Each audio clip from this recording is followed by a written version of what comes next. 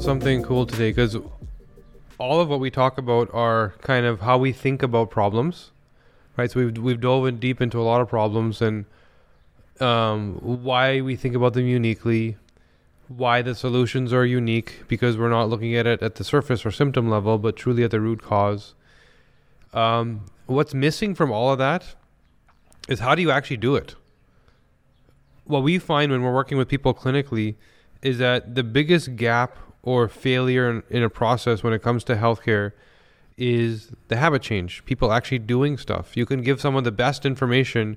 Here's a coolest new widget, some tracking device or an Oura Ring or whatever it may be. Do they use it? Do they comply with the instructions to the maximum degree that they could derive benefit from it? That's the challenge. When someone's told something, they agree. That's what they need to do. How do you actually get them to do it? So we did a lot of work, as some of you already know, with Dr. BJ Fogg. Brilliant man. He runs the Stanford University Behavioral Change Lab. Highly impactful when it comes to behavior change. He wrote a book called Tiny Habits, New York Times bestseller, on how to adopt and change your habits to become a different version of yourself. And we had to create a version that worked for us. Meaning, we're not going to give every patient a book to read. We're also not going to give them a course. We needed to break it down into most impactful pieces of how do you get from where you are to the behavior is permanent. And that came down to 6 things. And I'm going to break down what those 6 things are and tell you how we think about behavior change. But before we get into that, I want to just give you some thoughts about the context of behavior change and the mindset. So the first thing is, it's not comfortable. Behavior change and habit change specifically. Remember, habits are hardwired. The last time we talked about your thoughts and belief make up who you are, they become habits, right? So the things that you think, that you believe about yourself, become hardwired. And imagine changing something physically about yourself when you have a certain sort of way that you walk or speak, and trying to change that, how uncomfortable that is. It's the same thing with your habits. So they're hardwired and your brain becomes comfortable with them. And when there's a call for a shift, it's not comfortable at all. So understanding, first of all, that this is not supposed to be pleasant, right? It's supposed to be uncomfortable. If it's not uncomfortable, you're probably not doing enough when it comes to shifting behaviors and habits. And understand that the outcome, and that's why most people don't do things. It's that it doesn't feel good, or it's I don't want to, or it's too much effort, or it's stressful, right? So you can understand enough about your brain from what we've spoken of to deal with the stress in previous episodes. But that uncomfort is something that you will feel. So just understand that that's an innate part of behavior change, is discomfort. And if you're not feeling scared, if you're not feeling awkward, you're probably not pushing yourself hard enough. Scary is the right place to be. It has to be a little bit scary. It shouldn't be trauma. Obviously, nobody's trying to cause you PTSD, but scary is the place to be. If you can remember that, the reward in crossing the line of scary to behaviors change is so much more rewarding, so much more impactful. And so you're starting from a rough place, but you're ending up somewhere so much better. When you get past scary, that achievement level is so much higher. And that leads me to dopamine. So dopamine is obviously the chemical we've spoken of so many times that allows you to feel pleasure or reward. And in this case, we're talking about reward, behavior change, and feeling good about an outcome. So one thing we've learned from watching patients is that there's this shift that happens in people. We don't expect, first of all, for anyone to change their behaviors like a switch. We expect that when you do something bad, it usually makes you feel good. I eat Doritos every night. I don't. In fact, I used to, by the way. I just reminded myself of that. I don't anymore. But I used to, so I can actually use this as an example. I used to eat Doritos every night. Let's make this real. It was a bad habit. And to take that away from me was not easy, because it was a big source of pleasure, which meant not only a craving or a physical habit, but literally a shift in dopamine, a shift in that impactful, like crazy amount of flavor that's on each chip that gives you that dopamine hit, and then you need another one and another one, another one. So if you just remove that, flip a switch, that's not mentally healthy. And that's why you see the people that are most successful when it comes to behavior change, there's a transition. Why is a transition important? Because if dopamine is the chemical that's allowing you to feel the pleasure of the thing that you're doing wrong, which you need to now move away from, well, we already know dopamine also allows you to feel reward. So what we're trying to do with behavior change is shift you from pleasure to reward, because you will replace it. We're not telling you to get rid of a habit. That's difficult. I don't eat chips anymore. Wow, that's actually underwhelming and hard to do. What feels good is the sense of reward you get from the achievement. And if you don't frame it like that to begin with, you won't get it. So that sense of reward of I say no to Doritos feels so good, it's equal to the I ate a Dorito. It's literally that point. So now that's why you see people that are, that are very regimented about their exercise, or very specific about what they eat and what they're willing to put on their plate, regardless of who's around them.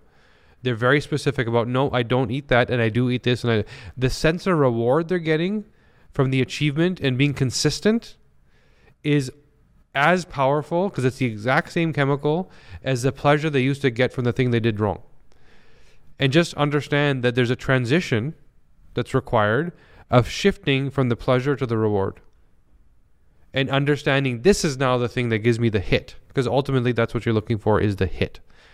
So that's a big one. And if you can start to think about behavior change that way, and the reward you'll get from saying no, the great feeling of being able to say no.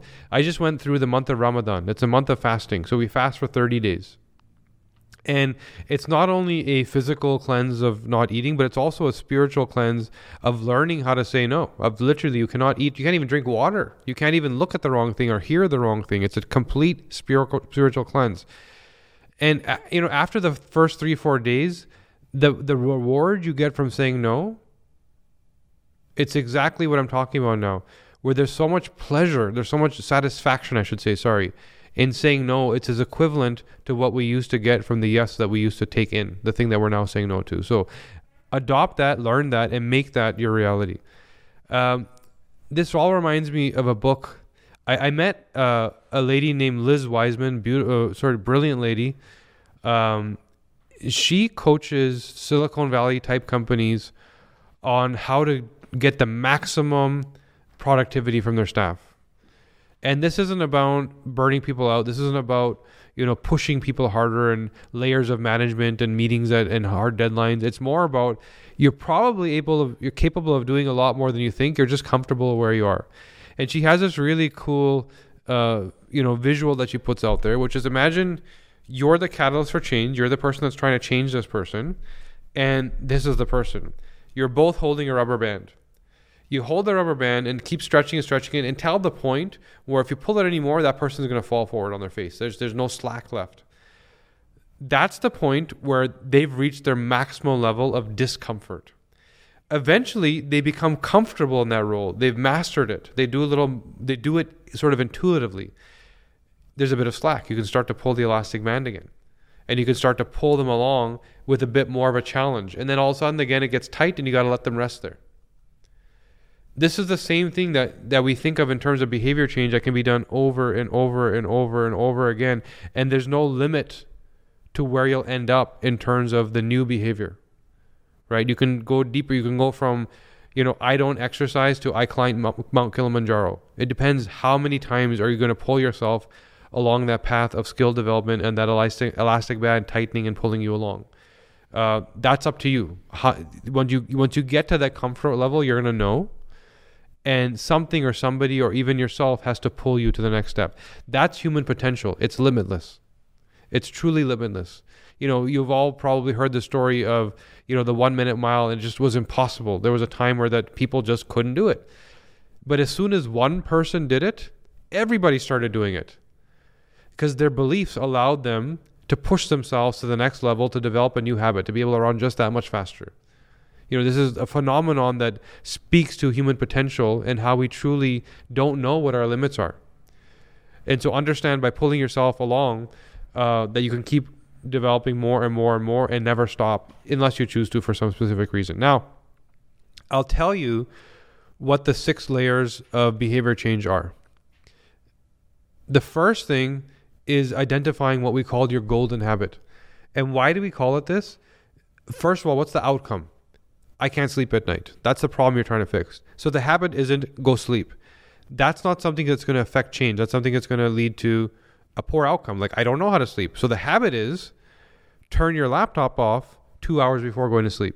That's the habit, because we know that for some people that don't have a good circadian rhythm, the genes of the internal clock are off for some people.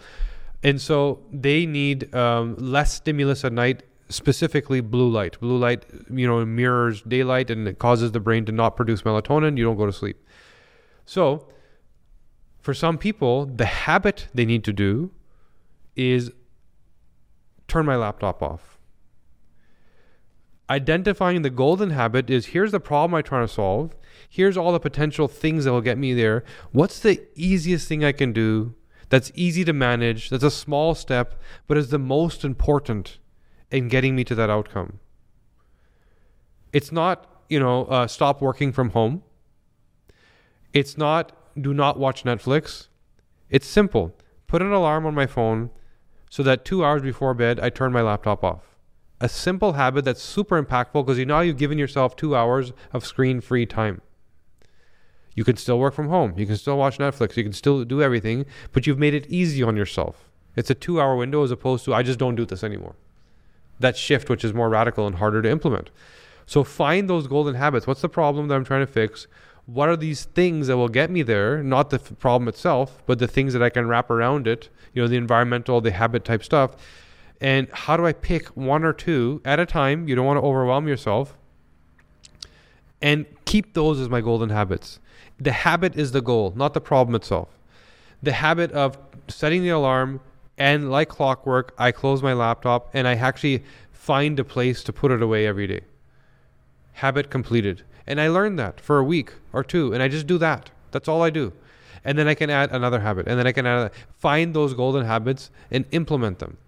That's one. The easy thing, the thing that I know how to do, the thing that I know is going to have a big impact, the thing that is sort of easy to schedule, easy to build, regiment around.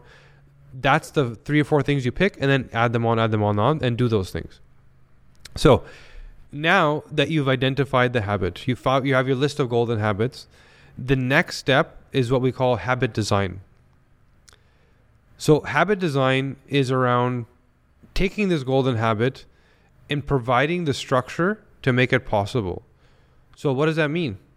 It could mean I need to run 1 kilometer every second day. That could be the habit. Maybe the goal is weight loss. Maybe the goal is better cardiovascular health. Maybe the goal is beating arthritis and getting your body moving. I need to run 1 kilometer every second day. That's my first golden habit. How do I actually design the habit so that it happens? I've identified it. Now I need to design it. That might mean scheduling. It literally might mean going into my schedule and plugging it in, just like when I book a Zoom call, so that an alert goes off and it's something that I'm supposed to do. And it's not negotiable. It's in my schedule, just like a meeting with a customer is not negotiable. I can't decide at the time of the meeting whether I'm doing it or not. It was booked, it's scheduled, it's happening. Then you look at things like the environment that's required. Where do I need to be in order for this habit to happen? If I need to run 1 kilometer a day and I'm in Toronto in the winter, is that going to happen? Or do I need to make this easy on myself by either finding a gym, by getting a treadmill, by finding a friend that has a treadmill that lives close by? What are you going to do to create the environment so that there's no excuse and there's no inability to adopt the habit? We talked about the laptop as a golden habit. Well, do you actually have a place to store it? Do you actually have a place that's outside of your bedroom where you can put it away safely without the desire to go get it? just a particular cupboard that is designed for laptop storage. That's an example of habit design and wrapping sort of infrastructure around it. It may be something like, visuals. It may be something like reminders. It may be something like putting something on your fridge. Maybe it's organizing the food in your fridge in a way where if I say that, hey, I no longer eat carbs after a certain time, well, maybe the carbs are stored in the drawer down below, and the things that you should be dealing with, like maybe water or a kombucha or something that's good for your gut so you can keep healing at night, are front and center in the evening. So make the infrastructure speak to the habit being easy to do, because all of what I'm speaking of, and you'll see this repeated theme, is how do I make it easy? The other part of habit design is not to expect that your first iteration was perfect. Keep tweaking. Go to that level of detail and give yourself that much of respect and self-care that you're able to tweak the habit and take your own feedback of, oh, this didn't work. The 2 hours before bed was just too much. I'm bored and I get frustrated and I can't sleep. So maybe 1 hour. Let's start with 1 hour, right? It's maybe not the full benefit you needed, but you can tweak the habit so that it sticks. Because this is one of the key things. When you don't stick to the habit and it's part-time or temporary, well, then you didn't really achieve much. So tweaking habits is no problem. And maybe you take that first week of running your habits and the second week of now giving yourself feedback and tweaking them so that they stick and they become better. And ultimately, this then becomes your plan. So once you've identified your golden habits, once you've identified habit design, which is all the structure and things you need to do to make sure the habits actually happen, and you've tweaked them, you now have a plan. My plan is I'm going to do this, which is going to lead me to losing 10 pounds. Right? And ultimately, that's where you want to be, because then you can stick to it. So the third layer of your sort of behavior change is scaling habits. So once you've got to the point where, the golden habits are identified, you know what they are, they're working because you've tweaked them, you've created the infrastructure, whether that takes you a day or 2 weeks, it doesn't matter. Getting it right is what matters. And no need to rush when it comes to habit change or behavioral change.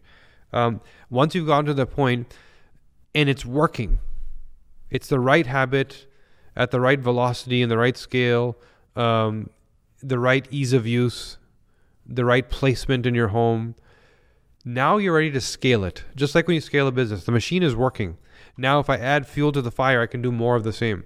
So how do you scale a habit? Well, maybe you give that thing more time. Now that I figured out what time to run, where to put my shoes so I don't make an excuse. There's a gym bag in my car, so I have no excuse. Well, maybe instead of 1 kilometer, it's 2 kilometers.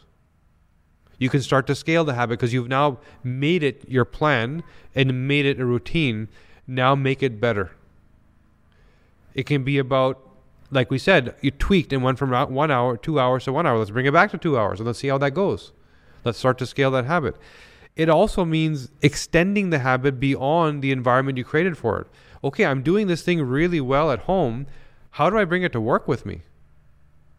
How do I change my work environment so that a habit is not just something that I do at home? Now that I put my laptop away on time at night, and it's been going on consistently for 2 weeks, and I found the right amount of time, and it's actually my sleep's gotten better. Well, how do I also now wear blue light filter glasses in the evening at work to even more enhance the ability to eliminate blue light from my life? How do I get a blue light filter on my work screen at work? Because I now do this, and I want my team and my peers to know that I do this.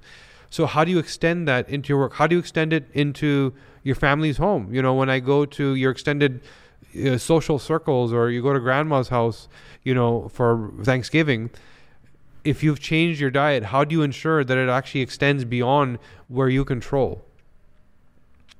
Right? So that's what scaling a habit looks like. It's taking it out of the simple, call it context that you designed it in, which is really important because that's where you perfect it and the plan gets developed and it gets curated and bruised and becomes something. But you then need to scale it because it can break when you go to a different environment where the habit doesn't exist. Major point of failure for people. going to visit family, embarrassed to talk about it. I went to see my mom, and I can't tell her that I use a red light sauna for my detox. She doesn't even believe that detox is a thing. So that ability to sort of scale it beyond that environment that you've been able to control. Once you're able to do that, and you've extended and scaled your habits where, you do more of the same, you've extended it. You maybe even, one note I should add to scaling habits is adding to the habit. So making the habit itself bigger. What does that mean? Okay, I ran my 1 kilometer and I'm doing it on time every day. I'm going to add some yoga to that. Maybe every second day I'll do 15 minutes of yoga.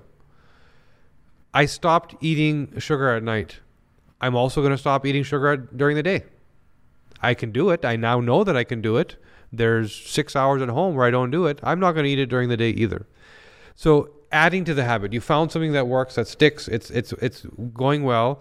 Now, how do you extend that and make it a bigger habit? By adding other elements to it, modularly attaching other micro habits to the main habit to make it bigger and better. And you can do that. Then we go to what we call challenging habits. So this is where on day one, when you looked at your habit options and you identified, here's all the things that will get me there, you picked the easy ones, the low-hanging fruit. There was some stuff you ignored because it's not the right place to start. You don't want to start with something that's going to fall on your face because then you will never get anywhere. Those challenging habits are the ones where once you've adopted the good golden habits, you've modularly grown them, you've extended them to other environments like work and family, you're probably ready to start bringing on some of the challenging habits. So these are the things like, I don't, I turn my laptop off 2 hours before sleep. What if I don't use a laptop at home or the phone? I want to spend more time with the family. It's good for my sleep anyway. I'm going to shut my phone off. That's hard to do overnight. It's not hard to do with time. It's not hard to call your boss a few months later and say, I feel really good about what I'm doing at home. I will work like a dog during the day and I'll be highly productive, but I can't answer emails after 7 p.m. If the outcome is there and if you're doing what you say, most people won't argue with you unless it's an emergency, obviously. But that's a challenging habit to adopt. And that's not something you want to do on day one. But it is something you could do once you've wired your brain for habit change and you got used to being uncomfortable and used to doing things that are scary and used to doing what's not normal for you. So finding those challenging habits which probably have bigger impact.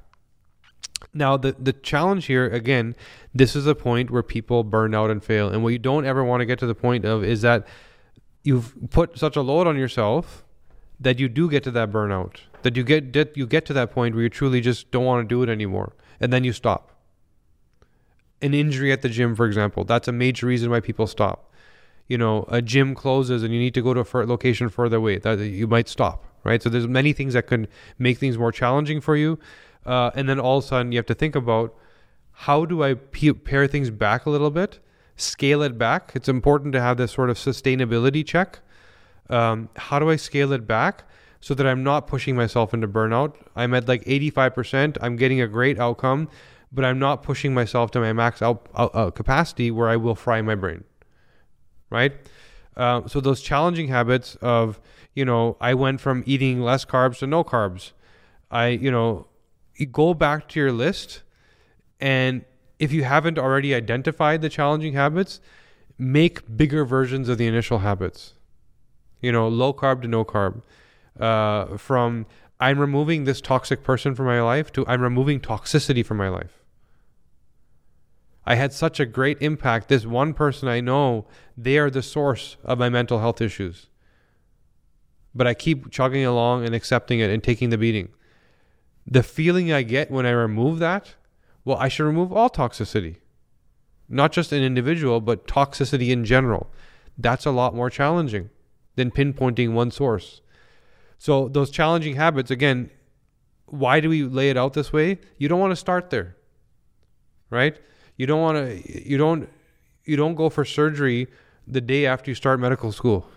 And I know not some of these things aren't as big or as complicated as surgery, but just to give you an anecdote of what it means to train yourself mentally to be prepared for that bigger habit, because we know they're uncomfortable, like we said. We know that they're scary, like we said, and we know it isn't intuitive to automatically just do it. So allow yourself to get there slowly. This is also the place, like I said, for the sustainability check, where you then take a step back, look at your habits and say, what am I overdoing, which may burn me out and cause us to fail? What am I underdoing that I can scale up a little bit and get more impact out of? So after you've done all this and you get over the hump of some challenging habits, you get into the 5th stage of behavior change, which we call identity change.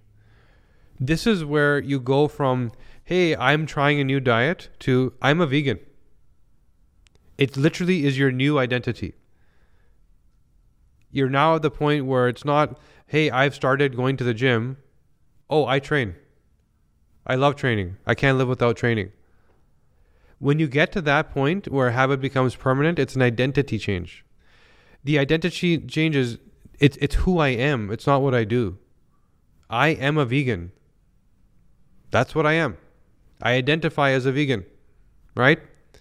Because it's been so many weeks of me sort of indoctrinating myself into this new habit and making it such a priority in my thinking and in my sort of surroundings and scaling and finding the challenging version. It's who I am now, and people know that's who I am now. They've seen it, they've heard it, they smelt it, right?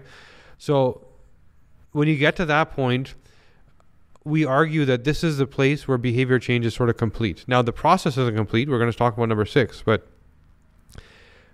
you have to, in order to get to this, one important thing that we didn't talk about yet is sort of going beyond implementing the tracking. And that's where you can take things. So remember, when it comes to behavior change, unless you've hired a behavior change coach to give you that accountability, one of the most difficult things is it's self-governance. It's very hard to self-govern and to get an outcome, right? And to not take that extra snack, or to not go to the gym that day, and to give yourself the break you weren't supposed to have, because there's nobody watching you. There's no accountability. Right? And some people will even fake it, and they'll say things to their friends like, look what I'm doing, but they don't even do it. So this is where it's important. In order to get to this level of identity change, you need to track. So don't rely on yourself, regardless of how you think and feel. Create tracking around the habit.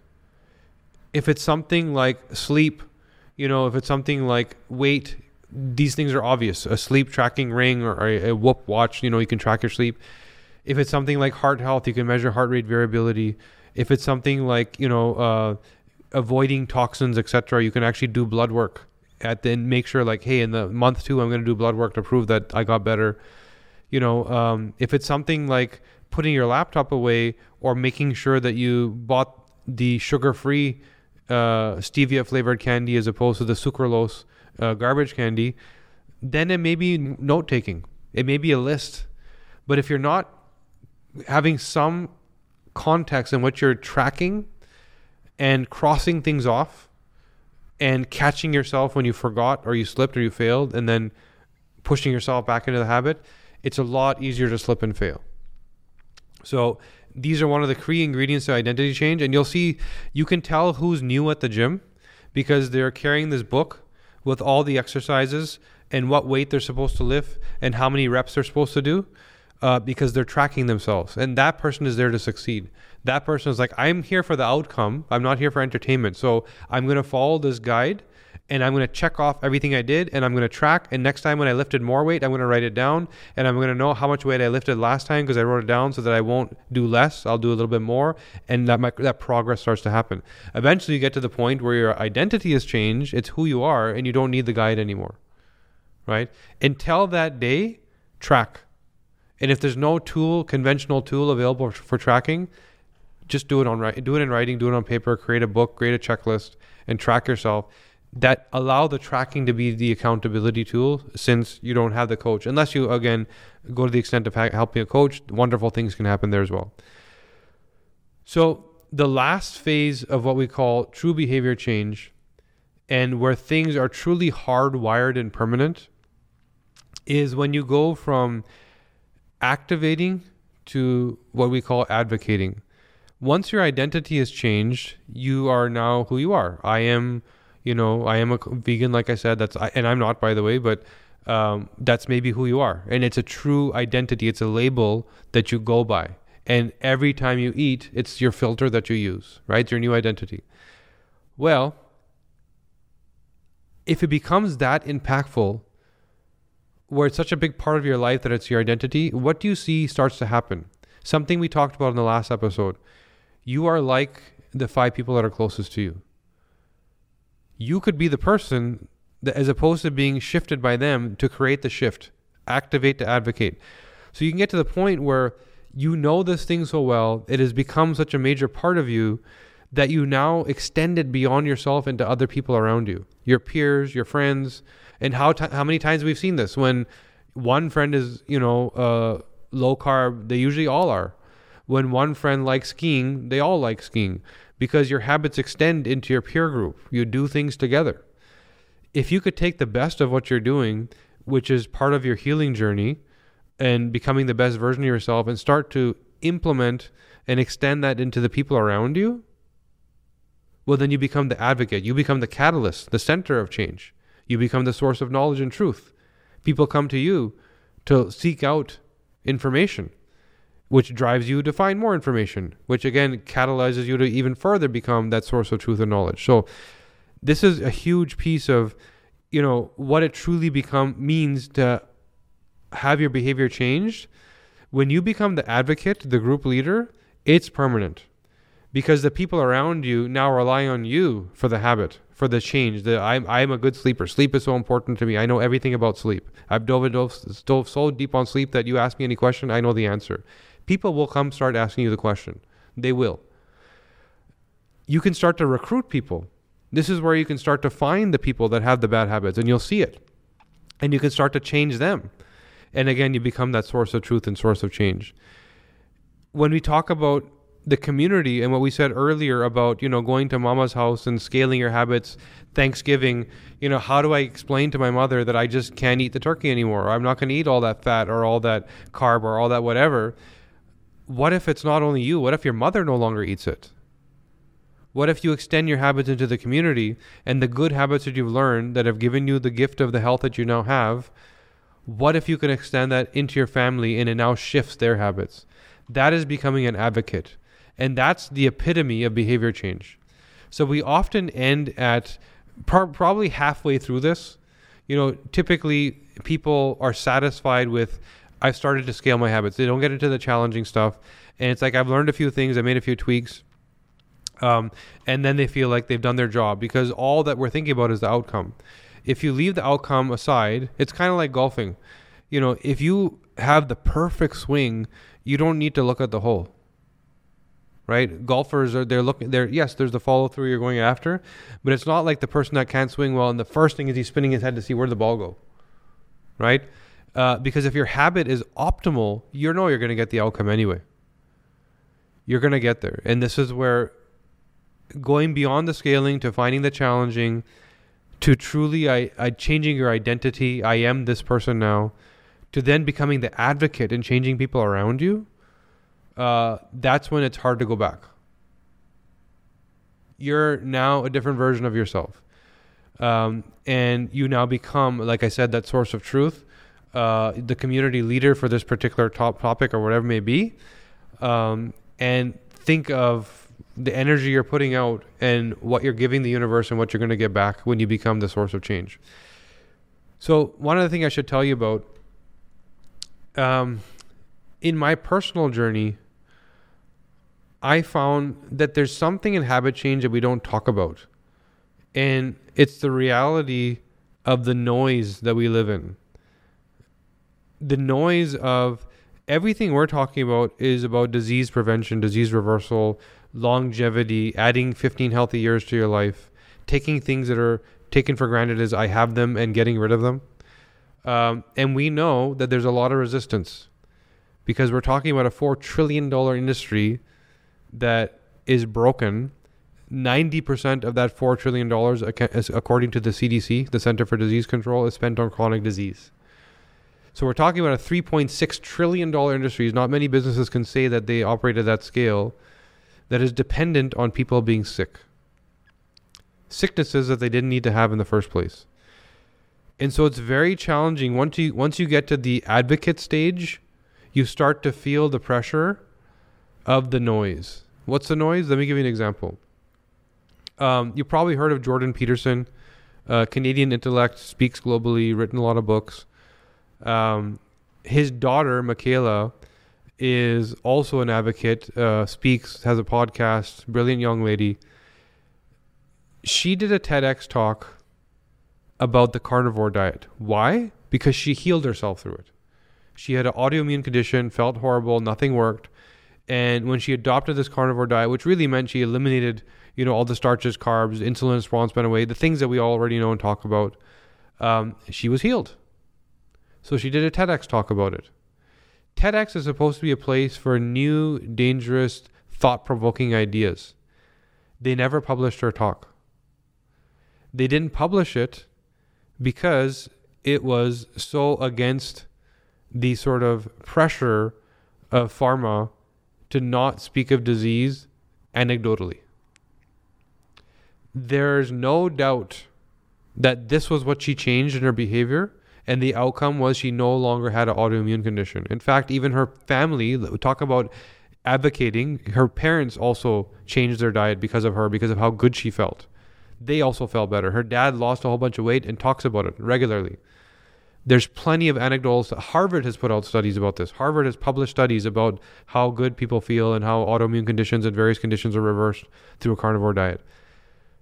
TEDx never published her talk. And why do I say this? As you all know, I've done a couple of TEDx talks, and one of them is published, and 3 minutes of it is missing. Because I talked about vaccines that are used on children and how not the vaccine itself, but some heavy metals can cause certain kids with certain genetic profiles to get neural inflammation, which leads to something that looks like autism. They cut that part out. So why is this all so important? Because as you do what you do, there will always be the naysayers.